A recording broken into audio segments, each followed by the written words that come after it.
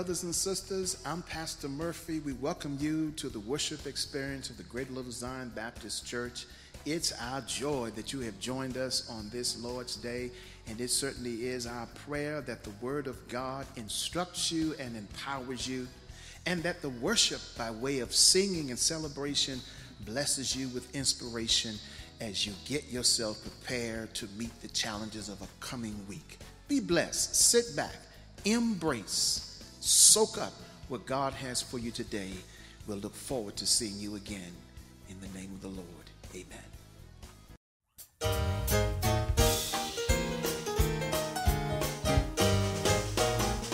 We are often tossed and driven on this restless sea of time.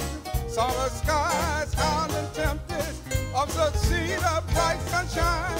In that land of perfect day, when the mist has rolled away, we will understand it better by and by. By and by. By and by. When the morning comes. When the morning comes. All the saints of God are gathering home.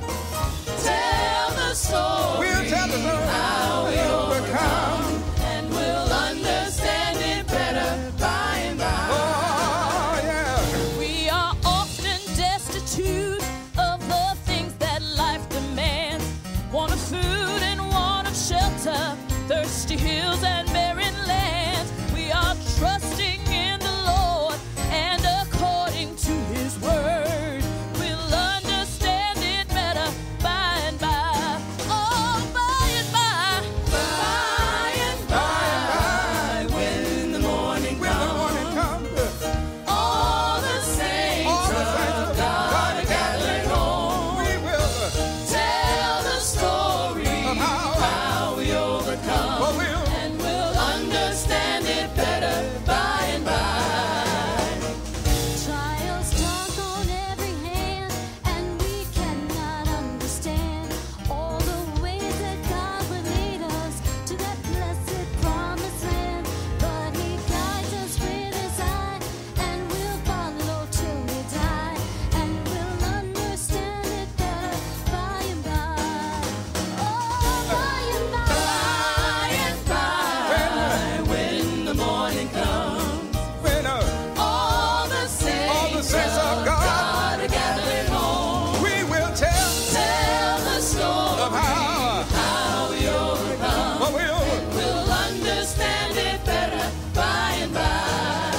by and by. By and by. When the morning comes. When All the saints of God are gathering home. oh, we will tell Tell the story of how we overcome. what we'll Understand it better by and by. by and by. By and by. When the morning comes. All the saints of God. are gathering home. Yes, we will tell Tell the story of how we overcome. and we'll understand it better by and by. By and by. When the morning comes. When All the saints of God are gathering home. yes, we will tell Tell the story how we overcome, and we'll understand it better by and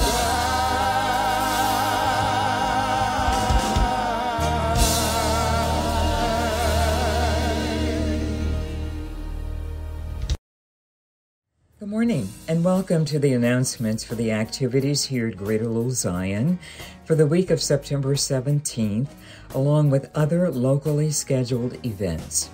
As a reminder, a schedule of the recurring online meetings and other community activities can be found on the GLZBC website. Please know that you're always welcome to log on, join in, or get additional information. The Christian Education Ministry invites you to participate in the Adult Sunday School, where the study for this quarter focuses on celebrating God and addresses acts of worship and praise that celebrate both God's divine attributes and God's actions on behalf of the whole created order.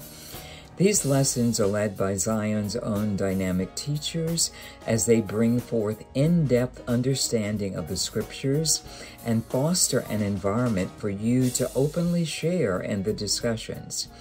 Each lesson is recorded and available for viewing later on the GLZBC website.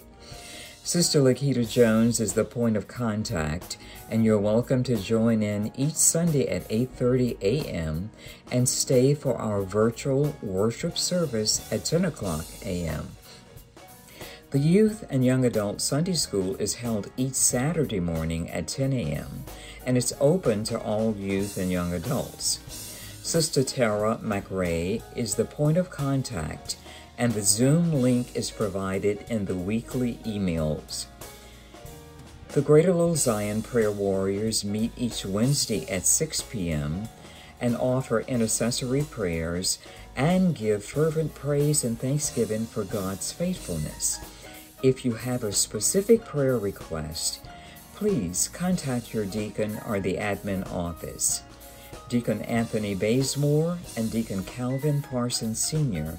are the points of contact. Adult Bible study is held each Wednesday at 7:30, where the highly interactive discussions continue to address how we as a congregation can improve our church membership through the development of authentic relations. Check Amazon or other literary websites if you would like to purchase a copy of the discussion book. It is not too late to join in these discussions, even if you haven't purchased the book. We would like to send a big shout out of gratitude and appreciation to Deacon Joanne Johnson O'Neill, who has been the faithful facilitator of this dynamic study for the past 6 weeks. Thank you, Deacon O'Neill. Pastor Murphy will lead the discussion starting next Wednesday, and you are invited to join in. If you haven't donated a $25 Visa gift card to support the Evangelism and Missions Ministry in their endeavor to provide extra holiday blessings to families in need, please prayerfully consider doing so. The gift cards will be given in conjunction with the ministry's December drive-through food distribution. Please share the email that you received with your family, friends, co-workers, and others who might be willing to give towards this cause. The ministry is accepting the $25 gift cards from now through December 11th. You can either mail them to the church or deliver them to the admin office on Wednesdays of each week. Deacon Nolan Crockett, Sister Kathleen Crockett, and Deacon Anthony Bazemore are the points of contact. For the month of September, the Family Ministry's prayer focus is on restoration of the family. You are invited to join them in offering prayers throughout the month for families to be rejuvenated and recharged and to continue seeking the Lord's direction in their lives. Calling all women of Zion, in lieu of our monthly women's ministry meeting and gathering, you are invited to join us for a Priscilla Shearer simulcast titled Going Beyond on September the 25th from 10 a.m. to 5 p.m. There is no cost to you. The women's ministry will pay for each woman of Zion who would like to attend. However, you must express your interest in attending by tomorrow, Monday, September the 20th, and email or call Sister Mary Great Pius. Her contact information can be found in a recent email with information on this simulcast. The Prince Williams County Alumni Chapter of Delta Sigma Theta Sorority Incorporated is hosting an HBCU virtual college fair on October 16th from 8:30 a.m. to 2 p.m. If you or someone you know is interested in attending this virtual session, please check your Zion email for the registration link or the QR code to reserve your place. The Young People's Ministry of the Northern Virginia Baptist Association, Incorporated, invites you and your family to participate in a series of town hall conversations on stress and anxiety and the impact of recent events on the spiritual and mental health of individuals, our families, churches, and communities. The first of this series will be held on Saturday, October 2nd from 10 a.m. to 11:30 a.m. Zoom information would be in a follow-up email. For additional church information, please visit the website at glzbc.org. Thank you and have a blessed week.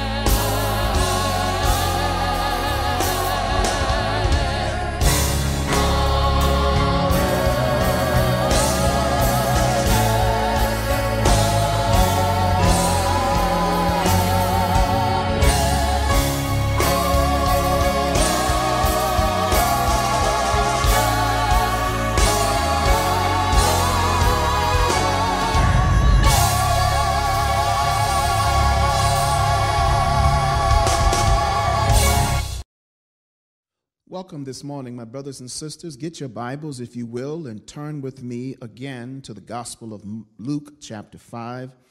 The Gospel of Luke, chapter 5, and we're going to read verses 13 and 14. There were some additional nuggets that I discovered upon further examination, and we want to share those with you.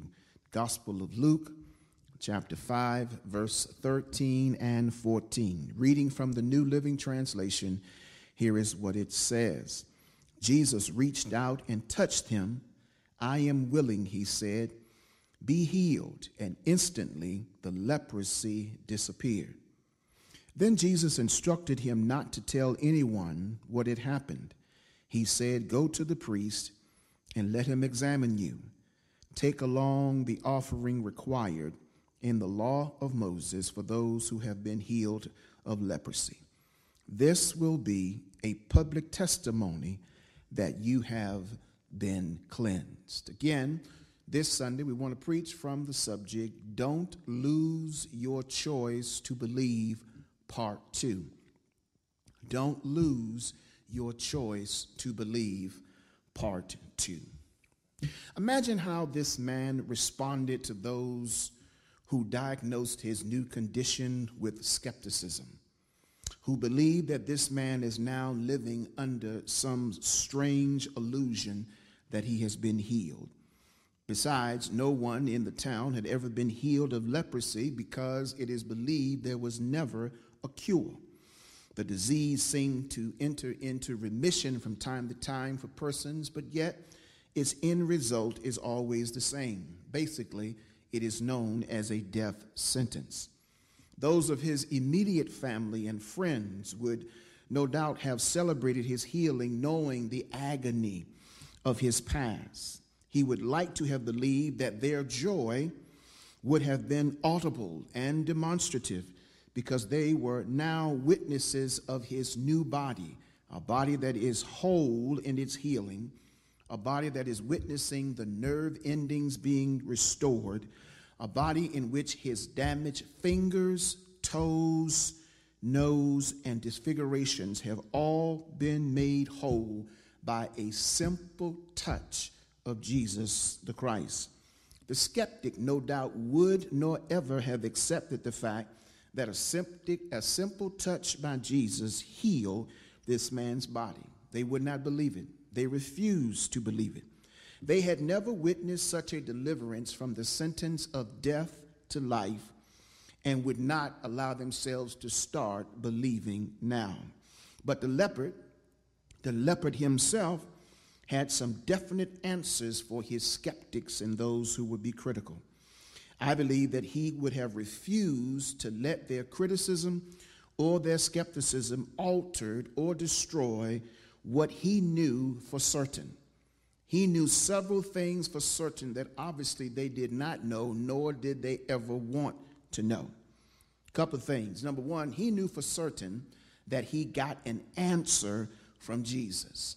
He got an answer from Jesus. When Jesus reached out and touched him, saying, "I am willing, be healed, be cleansed," the man had a definite confession, believed it, spoke it, and now I think he declares to everyone, whatever skepticism that persons hold, it's worth me listening to their skepticism, because I know for certain when I declared unto Jesus that he could change my life, he answered me. He answered me not only by touching me, but he answered me also by divinely healing me. He said also, I not only got an answer from Jesus, but I got assurance from Jesus. When you read the story, it says, upon Jesus' touch, instantly the leprosy disappeared.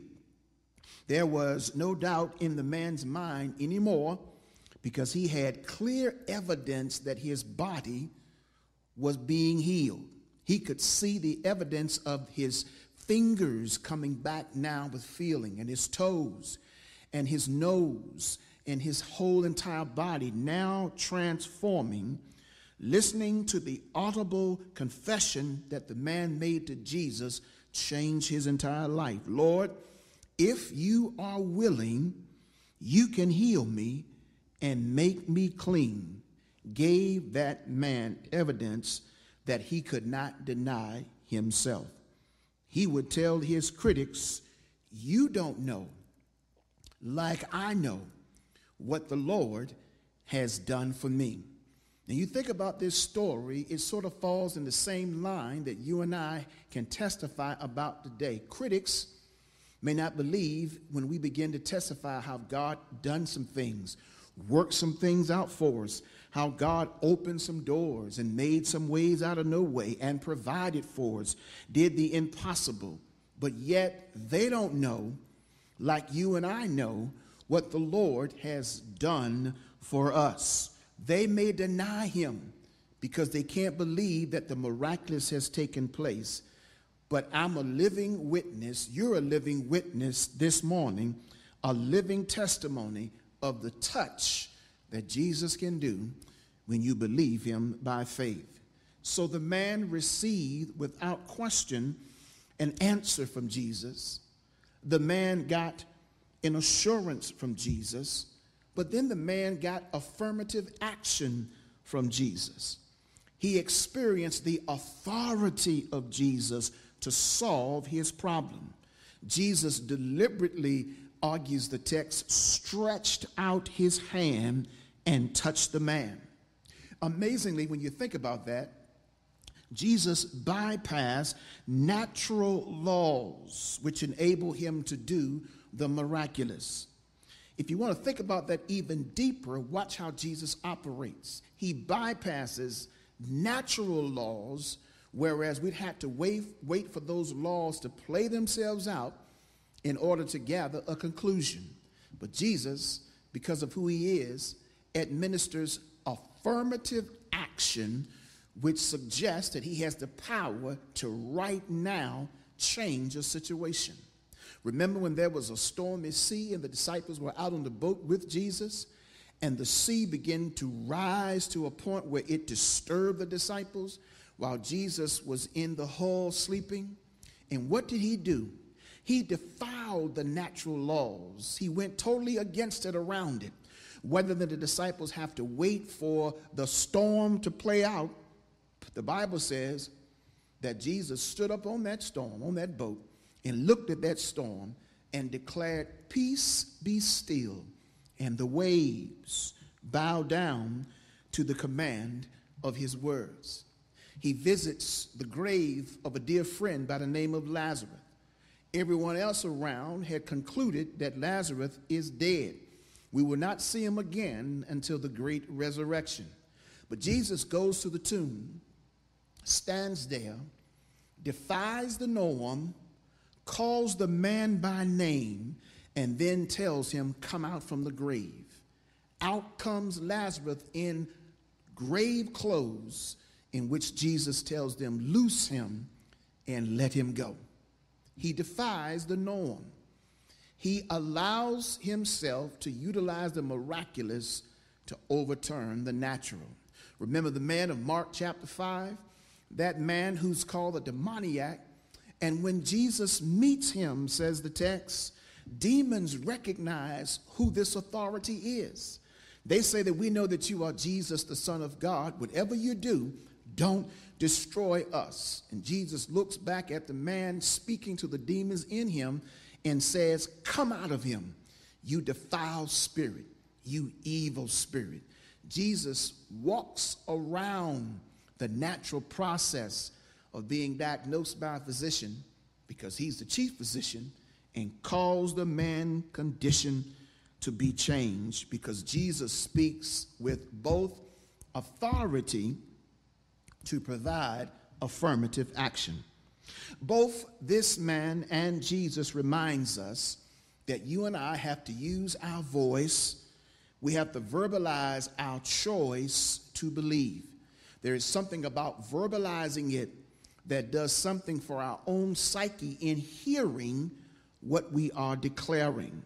And the man, remember, he wanted both healing and cleansing. He wanted internal cleansing. You can heal me. He wanted external healing, external wholeness. You can clean me, says Luke 5, verse 12, clause C. But when you read this story, you're summoned to ask a couple of questions. What triggered hope in the mind of this man? Something pivoted both in his mental and in his emotional will to believe that if Jesus is willing, he could change his course of life. The man's action reminds me of a quote that I remember reading by Mark Twain, in which he says, "The two most important days in your life are the day that you were born and the day you find out why."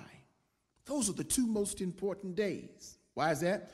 Because I think that the man had something in his own spirit that remind him of familiar words that caused him to say to himself, I've got to be here on earth for more than just this sickness.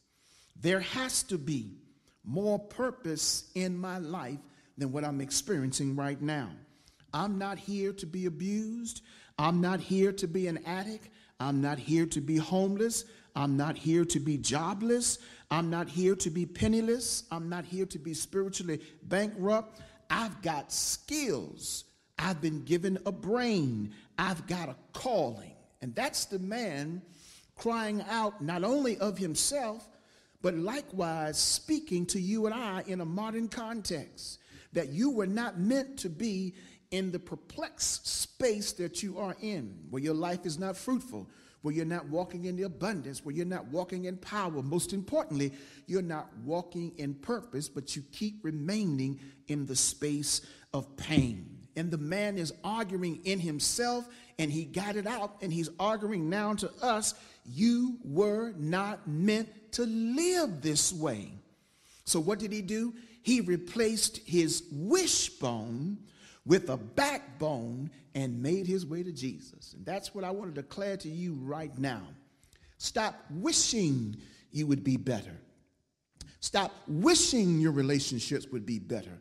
Stop wishing your life would make a change. Stop wishing things would work out better for you.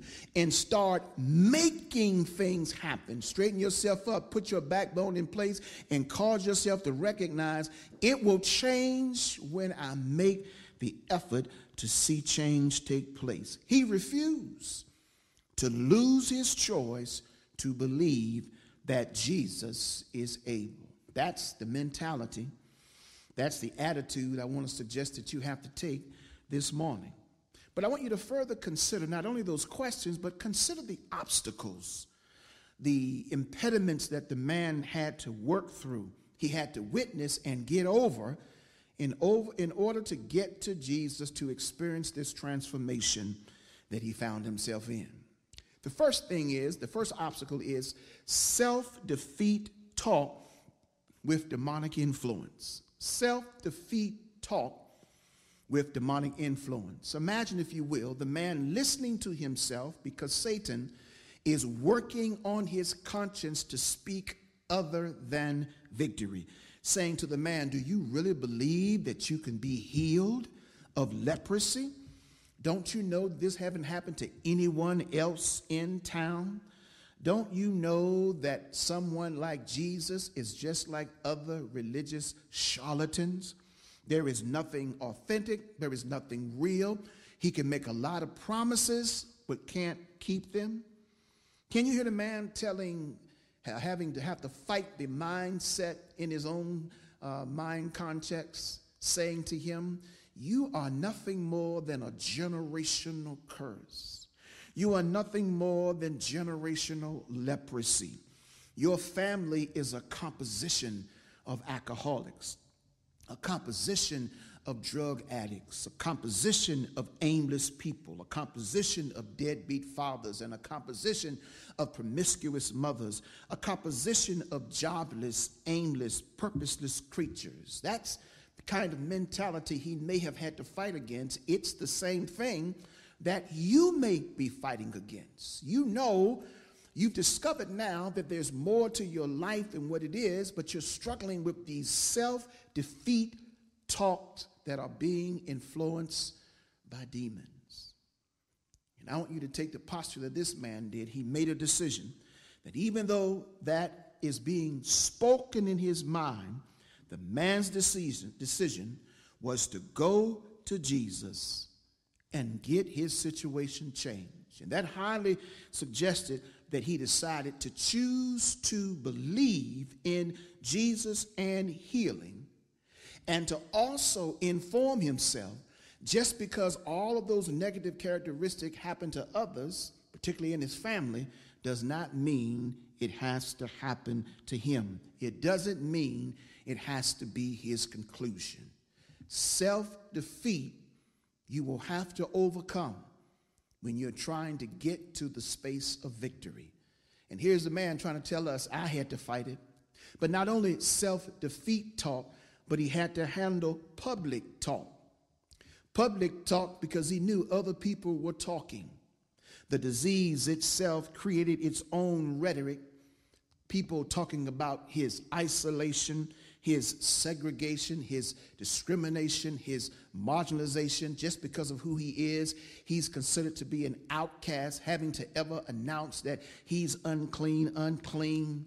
The talk of him, listening as he moved through town by others who would highly suggest that he has the nerve to be in public.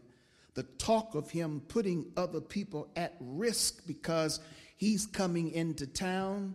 He's there trying to get to Jesus to save himself. And then the talk he had to listen to of the stigma, enforcing the stigma that's associated with being a leopard. The rumor mill circulated with precision about who the man was. Public talk, what people say, many times having absolutely no basis for their criticism or accusations, but yet he had to endure it. Public talk. And then the man had to probably endure religious talk. Religious talk. Religious talk that asked the question from the religious officials, why are you fighting the will of God? Why are you not embracing that God has judged you for some sin in your life? Why do you not understand that what's happening to you is the judgment of God? What would make you think that a touch from Jesus would actually change or alter your position? Remember, these religious talkers are declaring that he's not following traditional protocol. He's not following protocol by staying in the box, coming to us as the priests, seeking religious consultation. Instead, he goes to this itinerant preacher who has a reputation of opening blinded eyes and unstopping deaf ears. He has a reputation of being able, of being able to change a person's life. And in this instance, by a mere touch. And he takes that route and doesn't take the route of coming to the religious officials.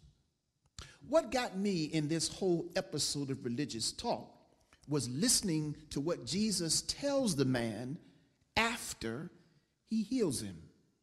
Listen to verse 14 again. Listen to what it says.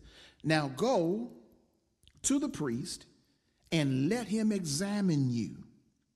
Take along the offering required in the law of Moses for those who have been healed of leprosy. This will be a public testimony that you have been cleansed. Now remember, it's the religious community that renders the most harsh judgment on the man, the most harsh of shame on the man. Yet it's that very community, back to the priest, in which Jesus requires the man to go to show himself, be examined by them, and to testify to them. Be a witness that your healing can be validated after divine healing. When you read that, verse 14, that's a dichotomy. Something's wrong there. That's opposite of what's expected. I'm thinking the man probably is feeling like, why do I really need to go back or go to the officials when they're the ones who's actually being very critical of me, causing me to think that I can't be healed, and yet you want me to go back to them and be validated. Well, even though Jesus carries the power to overshadow the law, to work around, under, and above the law, yet he stays within the confinements of the law by making sure that the man follows the rules of Moses in Leviticus 14, verse 1 through 32. That's where a particular process is revealed that if you have been healed of leprosy, you have to go through this certain act of ceremonial examination in order for you to be declared cleansed and in order for you to be received back into the community. This is why Jesus tells the man, you've got to go and let the priest examine you. So even though this is a miraculous moment, Jesus says, I want those who carry out the law to further recognize that what they disbelieve is actually a reality. It's a belief that can be embraced. And that's the strange thing sometimes we have to come to understand, that in context to which we want to be out of, situations in which we pray, Lord, move me out of this place. I don't want to be here. I don't like the people. And yet God leaves us there. It's because we're going to be a public testimony, and they're going to be the ones who validate by way of witnessing your divine transformation. And that's what God is working. I think that's what Paul is saying when you encounter various episodes in Romans 8:28, when he says all things are working together for the good. That simply means that in the context and where you are, God may leave you there mainly because he's not only shown you that you've been divinely healed, made whole, but he also wants to use you as a living testimony to those who have their own doubts as well. Says Jesus, let the priest examine you. But then the most critical thing was that he told the man, even before that, whatever you do, don't tell anyone about what has happened to you. But I want you to go straight to the priest and let him examine you so he can declare you clean. Now, I'm probably like the man, he probably was thinking to himself, why? I already know that I'm clean. But maybe that is for those of us who are reading now the text backwards. Because there's a couple of reasons I think maybe why Jesus told this man, go directly to the priest and tell no one anything. First reason being, the priests, having heard that Jesus performed this healing, they would probably refuse to acknowledge it. And so rather than to have them hear it first by way of rumor, Jesus made sure that the man didn't do anything but go directly to them so that they couldn't hear it from the streets of Jerusalem, but they eyewitnessed the healing themselves. You know, there are some people who don't want you healed. They don't want you whole. They don't want you free. They don't want you in a space of victory. There are some people who would rather have you remain with a sense of dependency on them. And Jesus knew that these Pharisees had that kind of spirit in them where they wanted the people to depend on them, is the reason why they're probably upset at this man that he has the nerve in his condition to go directly to Jesus through the public, and yet he experiences divine healing by the touch of the Lord God Almighty. And Jesus knows that if they hear it, they'll think it's only a rumor. They'll think it's the work of a charlatan, and they won't believe it. So he tells them, you go straight to that priest. There's another reason. He tells the leper that also because now as a ex-leopard, the question becomes, would he forget to go to the cleansing ceremony with the priest because of the excitement of his divine healing? Now that's highly possible. I think it's highly possible because he is overwhelmed by the fact that what he was, he is no longer, and now he is witnessing his newness of life. His life has been turned upside down. Now he feels the joy of being free. He could very well have forgotten to go to the priest and just went on his merry way to celebrate. But remember, Jesus says, don't tell nobody nothing. Just go to the priest. So he wants to reiterate that in his mind. I don't mind you celebrating, but celebrate on your way to the priest. Just for your FYI, remember, this is not the only episode in which Jesus heals a leper. There's another incident in which Jesus heals 10 lepers.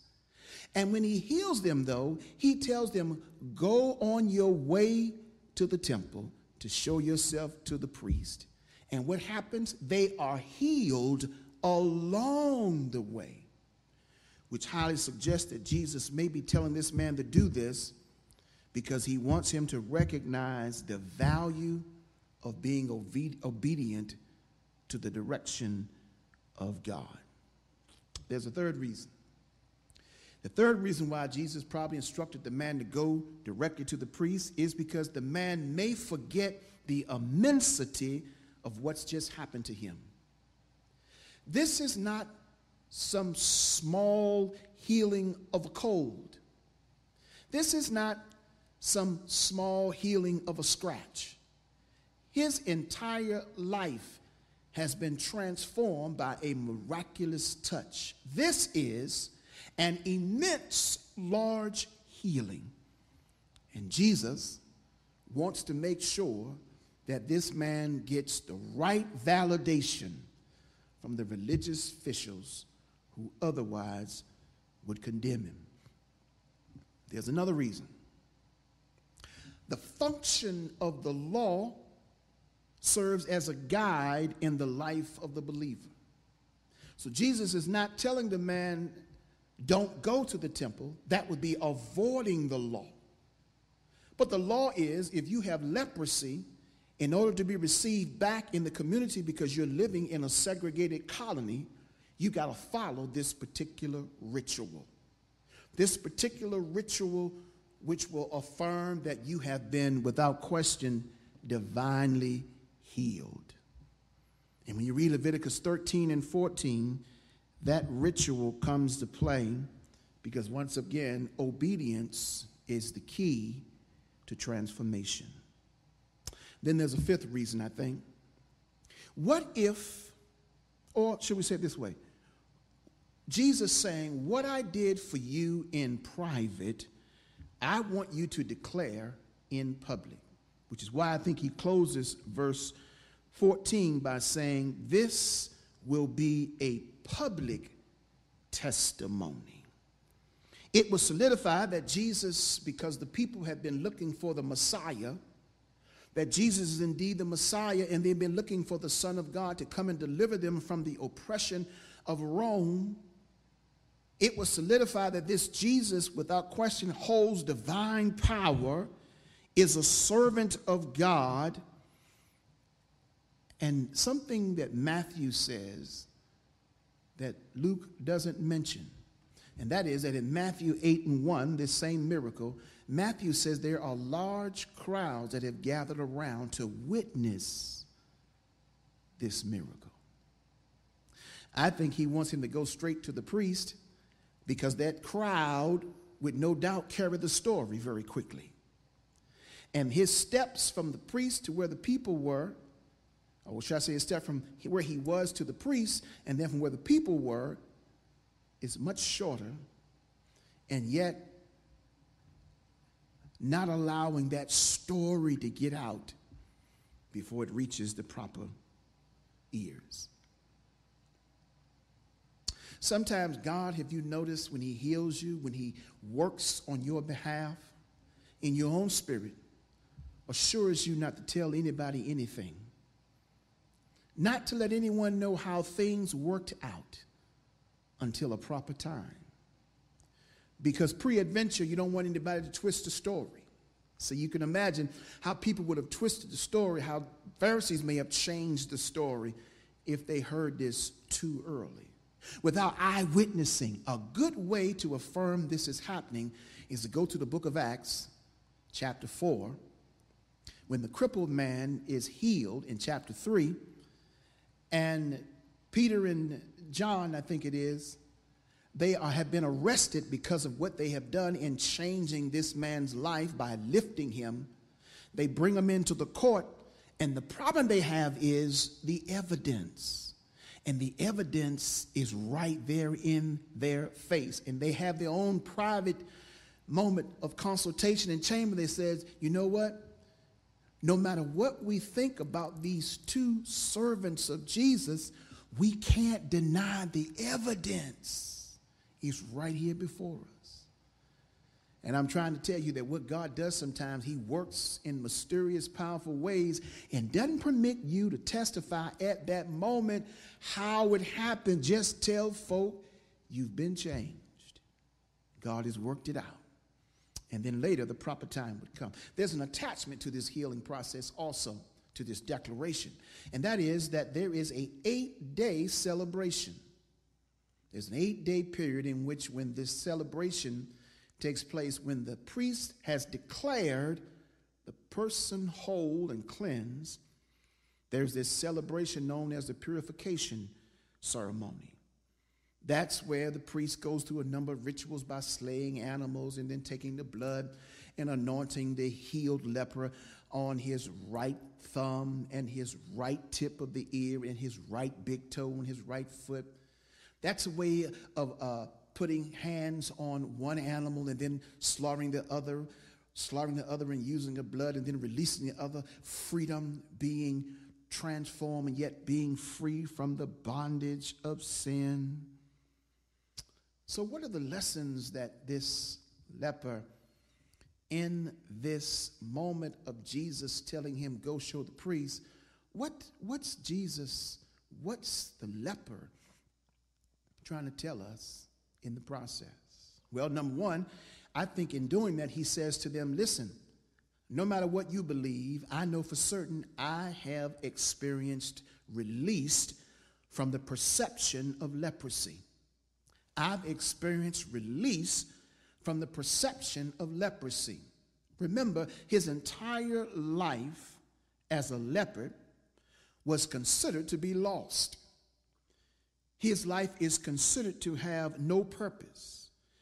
It is believed that his sin has caused this consequence in his life. It's the judge of some act that he has done.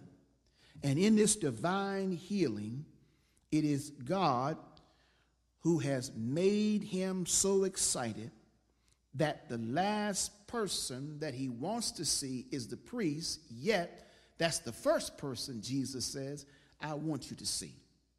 I want them to see that you, whom they thought was lost and doomed, has now been set free, released from all of the perception and stigma of leprosy. And that's what God desires to do in your life, no matter what condition you are. He wants to set you free. Whom the Son sets free is free indeed. It's Jesus in the earlier 4th chapter of Luke that tells us in verse 18 and 19 that a part of his mission, in fact, his ultimate mission, was to come and release those who are held in captive. He doesn't want you to be that way. He doesn't want you to be in an abusive context. He doesn't want you to be in a situation where you are constantly under pain and sorrow. He wants you to be released. In the words that Jesus spoke of Lazarus, loose him and let him go. Today, that's the Master's words for your life. He wants to loose you, release you, and get you out of that situation that you're in. God will do it if you don't lose your choice to believe. He will do it. And the man says, I'm happy. I'm excited because I've been released. But he says, I'm also excited because I am now relieved. I've experienced some relief. I've experienced relief from the pain of leprosy. Remember, leprosy is a daily mental and emotional roller coaster. Every day, he's experiencing the decaying of his body. Now, keep in mind, I told you earlier that leprosy is a disease that kills the nervous system. And so, although he is a leopard, he really doesn't feel pain. He just witnesses pain. He watches his body decay and fall to pieces. And now, because he's been changed, healed, he gets to celebrate that he no longer has that kind of pain, but instead he is free because he has been released, and now he feels the relief of not having that pain in his life anymore. Find you some people who believe in the Lord Jesus Christ and that they can share with you what a joy it is to be released and to feel relief from the agony of their former life. It could have been their past behaviors, past predicaments, past situations where they feel so defeated, and it is as if they could never escape the stigma of yesterday. But in Jesus, they found that freedom. They found that relief. That's what the man is proclaiming and going to make clear to the priest. He found release. He is now relieved, and he's shouting because he has been restored. He's been restored for the purpose of progress in life. See, the priest's role was twofold. Number one, in declaring him healed, he restores him back to the community of people. Remember, as a leper, he lived as an outcast, distant from everyone else, particularly those whom he loved. But when he's declared clean, he can now go back home and embrace the arms of his wife, of his children, of his relatives, of friends. And I want you to know that even if you are a recovering individual from whether it's drug addiction or alcohol, it is God's using of those around you to let them know that he can restore you. And in their embracing of you, that enables you to witness the joy of restoration. Remember the language of David in Psalm 23? He restoreth my soul and then leads me in the path of righteousness for his name's sake. That's what God wants to do for you today. Restore what has been lost. Friendships, loved ones, companionship. Leprosy robbed a person of much of that. But now this man is declaring, I got it all back. I got it all back because of a touch from the master. He helped my life to be transformed. There are some people who can testify, whether they came through their addiction or they came through their challenge, whatever it was, they've now been set free. Their life has been restored. They've got a new perspective to see things. So the priests would declare them clean that they can go back to the community, but also the second act was to declare them clean so they could go back to church. They could likewise go back and they can be restored to the religious prerogatives in temple worship. Because they were lepers, they were not permitted to be a part of the worship experience because of its contagiousness, thought to be contagiousness. Once again, there's this interesting parallel that reminds us of the pandemic. See, when you're a leper, you live in a pandemic. You can't have contact with anyone else other than somebody who's just like you in the same condition. And yet the priest is responsible to help restore you back to church. And I want to say that's my role this morning. That's what I'm trying to share with you from this story. That's God's decision in the preaching of this gospel to help you be restored back to church. I don't care how far you drifted away. I don't care how bad you think you have done and you think your life is in the condition now. You can come back to church. You can come back and be embraced with the love of God. Want to know why? Because all of us in the house of God are recovering individuals from something. We were broken persons who've been made whole. We've been cleansed. And we are walking testimonies that he's able to make it happen. So this man's testimony publicly also had an evangelistic thrust to it.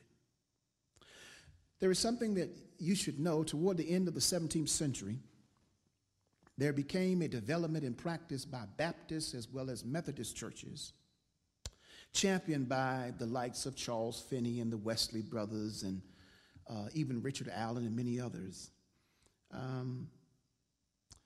They championed a theological perspective that was known as decision theology. Now, decision theology just simply means that there's a conviction that an individual must make a conscious decision to accept Christ and then to follow him. You've got to make a conscious decision to accept Christ and then to follow him. Now, we've rebranded it now. We call it being born again based off of John 3:16. We call it walking in the new life based off of 2 Corinthians 5, I think it is. We call it the work of first grace. First grace meaning that by God's grace you've been changed. Ephesians 2:8-9, for by grace are you saved through faith. But also the second grace in working towards sanctification. But the bottom line is Lutherans and those of the Reformed tradition, they reject this decision theology because they believe that faith merely receives the gift of salvation rather than causes salvation. And those of the Baptist and Methodist tradition and many others believe that faith causes the whole idea of salvation. Now understand that decision theology has legs. It has roots in Scripture. Listen to these few verses and you can hear what decision theology is trying to contend. Let's take, for example, Romans 10, verse 13. Whoever calls on the name of the Lord shall be saved. But that has to be a decision in your mind to call on the name of the Lord.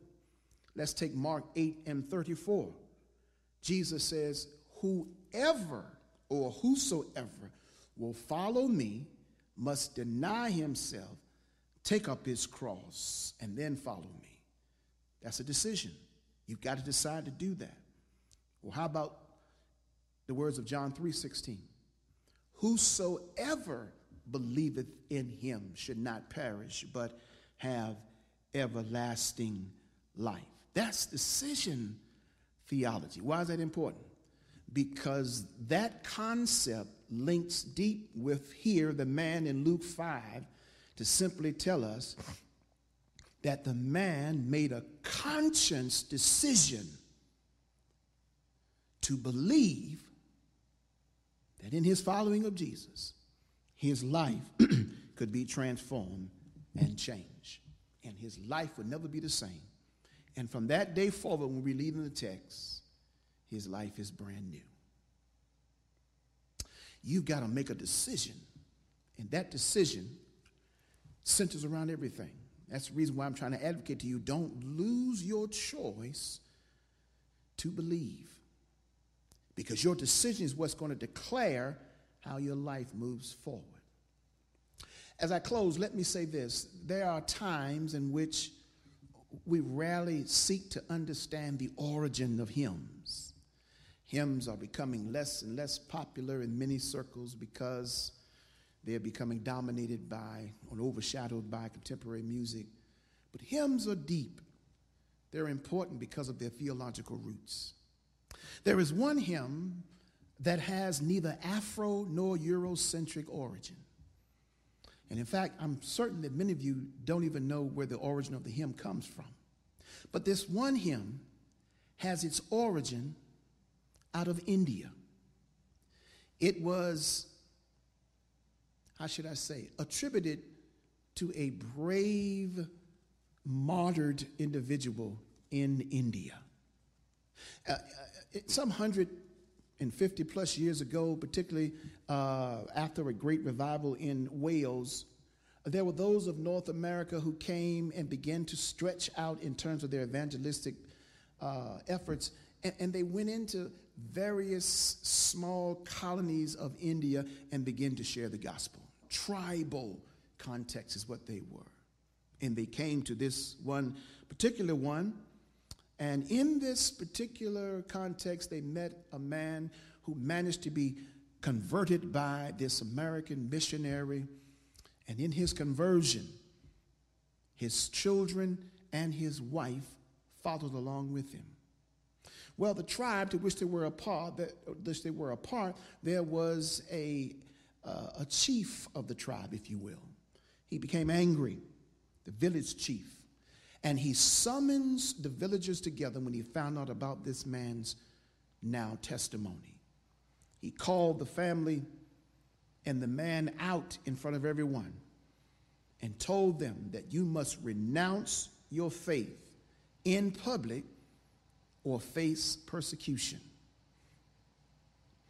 Well, the Bible says that, the history says that the man, being moved by the Holy Spirit, responded to the village chief direction and made this proclamation: I have decided to follow Jesus. Enraged at the man's response, the village chief takes his 2 sons and kills them. He then looks at the man as he watches his sons there on the ground, twitching, nearing death, and says to them, will you deny your faith? You've lost both your children. You're going to lose your wife as well. And what was the man's reply? Though no one joins me, still I will follow. Even further enraged with fury was the village chief, and he ordered the man's wife to be arrowed. In a moment, she joined her 2 sons in death. Now he asked the man for the last time, I'll give you one more opportunity to deny your faith and live. And in the face of death, the man gives his final memorable line: the cross before me, the world behind me, no turning back, no turning back. He was shot dead like the rest of his family. But with their deaths, a miracle took place. The village chief, who was ridden with anger and fury, who ordered the killings of this man and his family, was moved by the man's faith. He wondered to himself, why should this man, his wife and his 2 children, die for a man who lived in a faraway land on some other continent 2,000 years ago? There must be some remarkable power behind the family's faith, and I too want to taste that faith. Well, the story goes on to tell us that in this spontaneity of confession, the man declared, I too belong to Jesus Christ. And when the crowd who had gathered heard this from the mouth of the chief, the whole village accepted Christ as Lord and Savior. Those are the words of Nuk Singh. Nuk Singh was from this Indian village, and he died along with his wife and his children, declaring by way of decision theology, I have decided to follow Jesus. No turning back, no turning back. That's my word to you today. That's why I keep telling you, don't lose your choice to believe, because your decision will determine where you will go from this day forward. Have you decided to follow Jesus? If you have, no turning back, no turning back. Lord, thank you for this moment in which we had to share in the preaching of the word, and I pray that on this day, someone makes a decision to come to know Jesus Christ as Lord and Savior. I pray today, Lord, that this day has a beginning, creates a new beginning for someone from this day moving forward, that they make a decision, no turning back. But instead, let me do as the man who was filled with leprosy. Let me go and decide in decision theology, I'm going to declare the name of Jesus. Save someone that calls on your name today, Lord. Help someone get back on course, restore them, relieve them, release them. We'll give you the glory for who you are. In Jesus' name, amen. Our prayer is that the word of God says something to you where today you will certainly make that decision. And today your life will start to go in a different direction. I encourage you to read the word of God. If you don't know where to start, I always encourage you to start in the Psalms, start in Proverbs, start reading the Gospels, Matthew, Mark, Luke, and John. Read those areas where the word is simple and most importantly, it's applicable in real life experiences. I want to encourage you to believe that God loves you so much so that in Jesus Christ, he makes that love to be manifested. Thank you for each and every one of you who support this ministry and continue to give us your support. We pray that that will not cease, but will continue to do so, for it is our joy again to share with you in the gospel.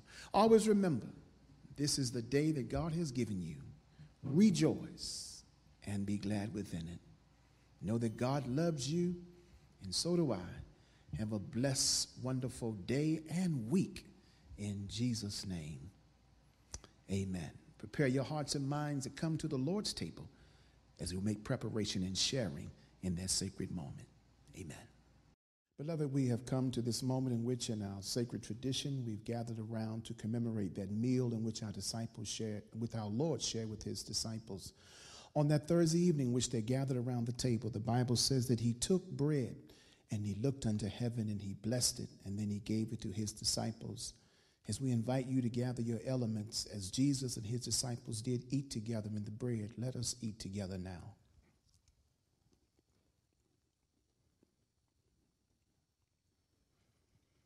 Likewise, says the scripture, he took the cup, looked unto heaven, blessed it, and then gave it and shared with his disciples. As they did drink together, let us drink together. And of course, when they finished, they sung a hymn and made their way to the Mount of Olives. Let's leave this sacred moment today rejoicing that we've had a chance as a community to virtually share in the breaking of bread and the drinking of the cup, to remind us of the sacrificial death that our Lord gave that we might have life and have it more abundantly. Have a blessed, wonderful day in the Lord. Have great expectation for the week, and always know that the best is yet to come. In Jesus' name, amen.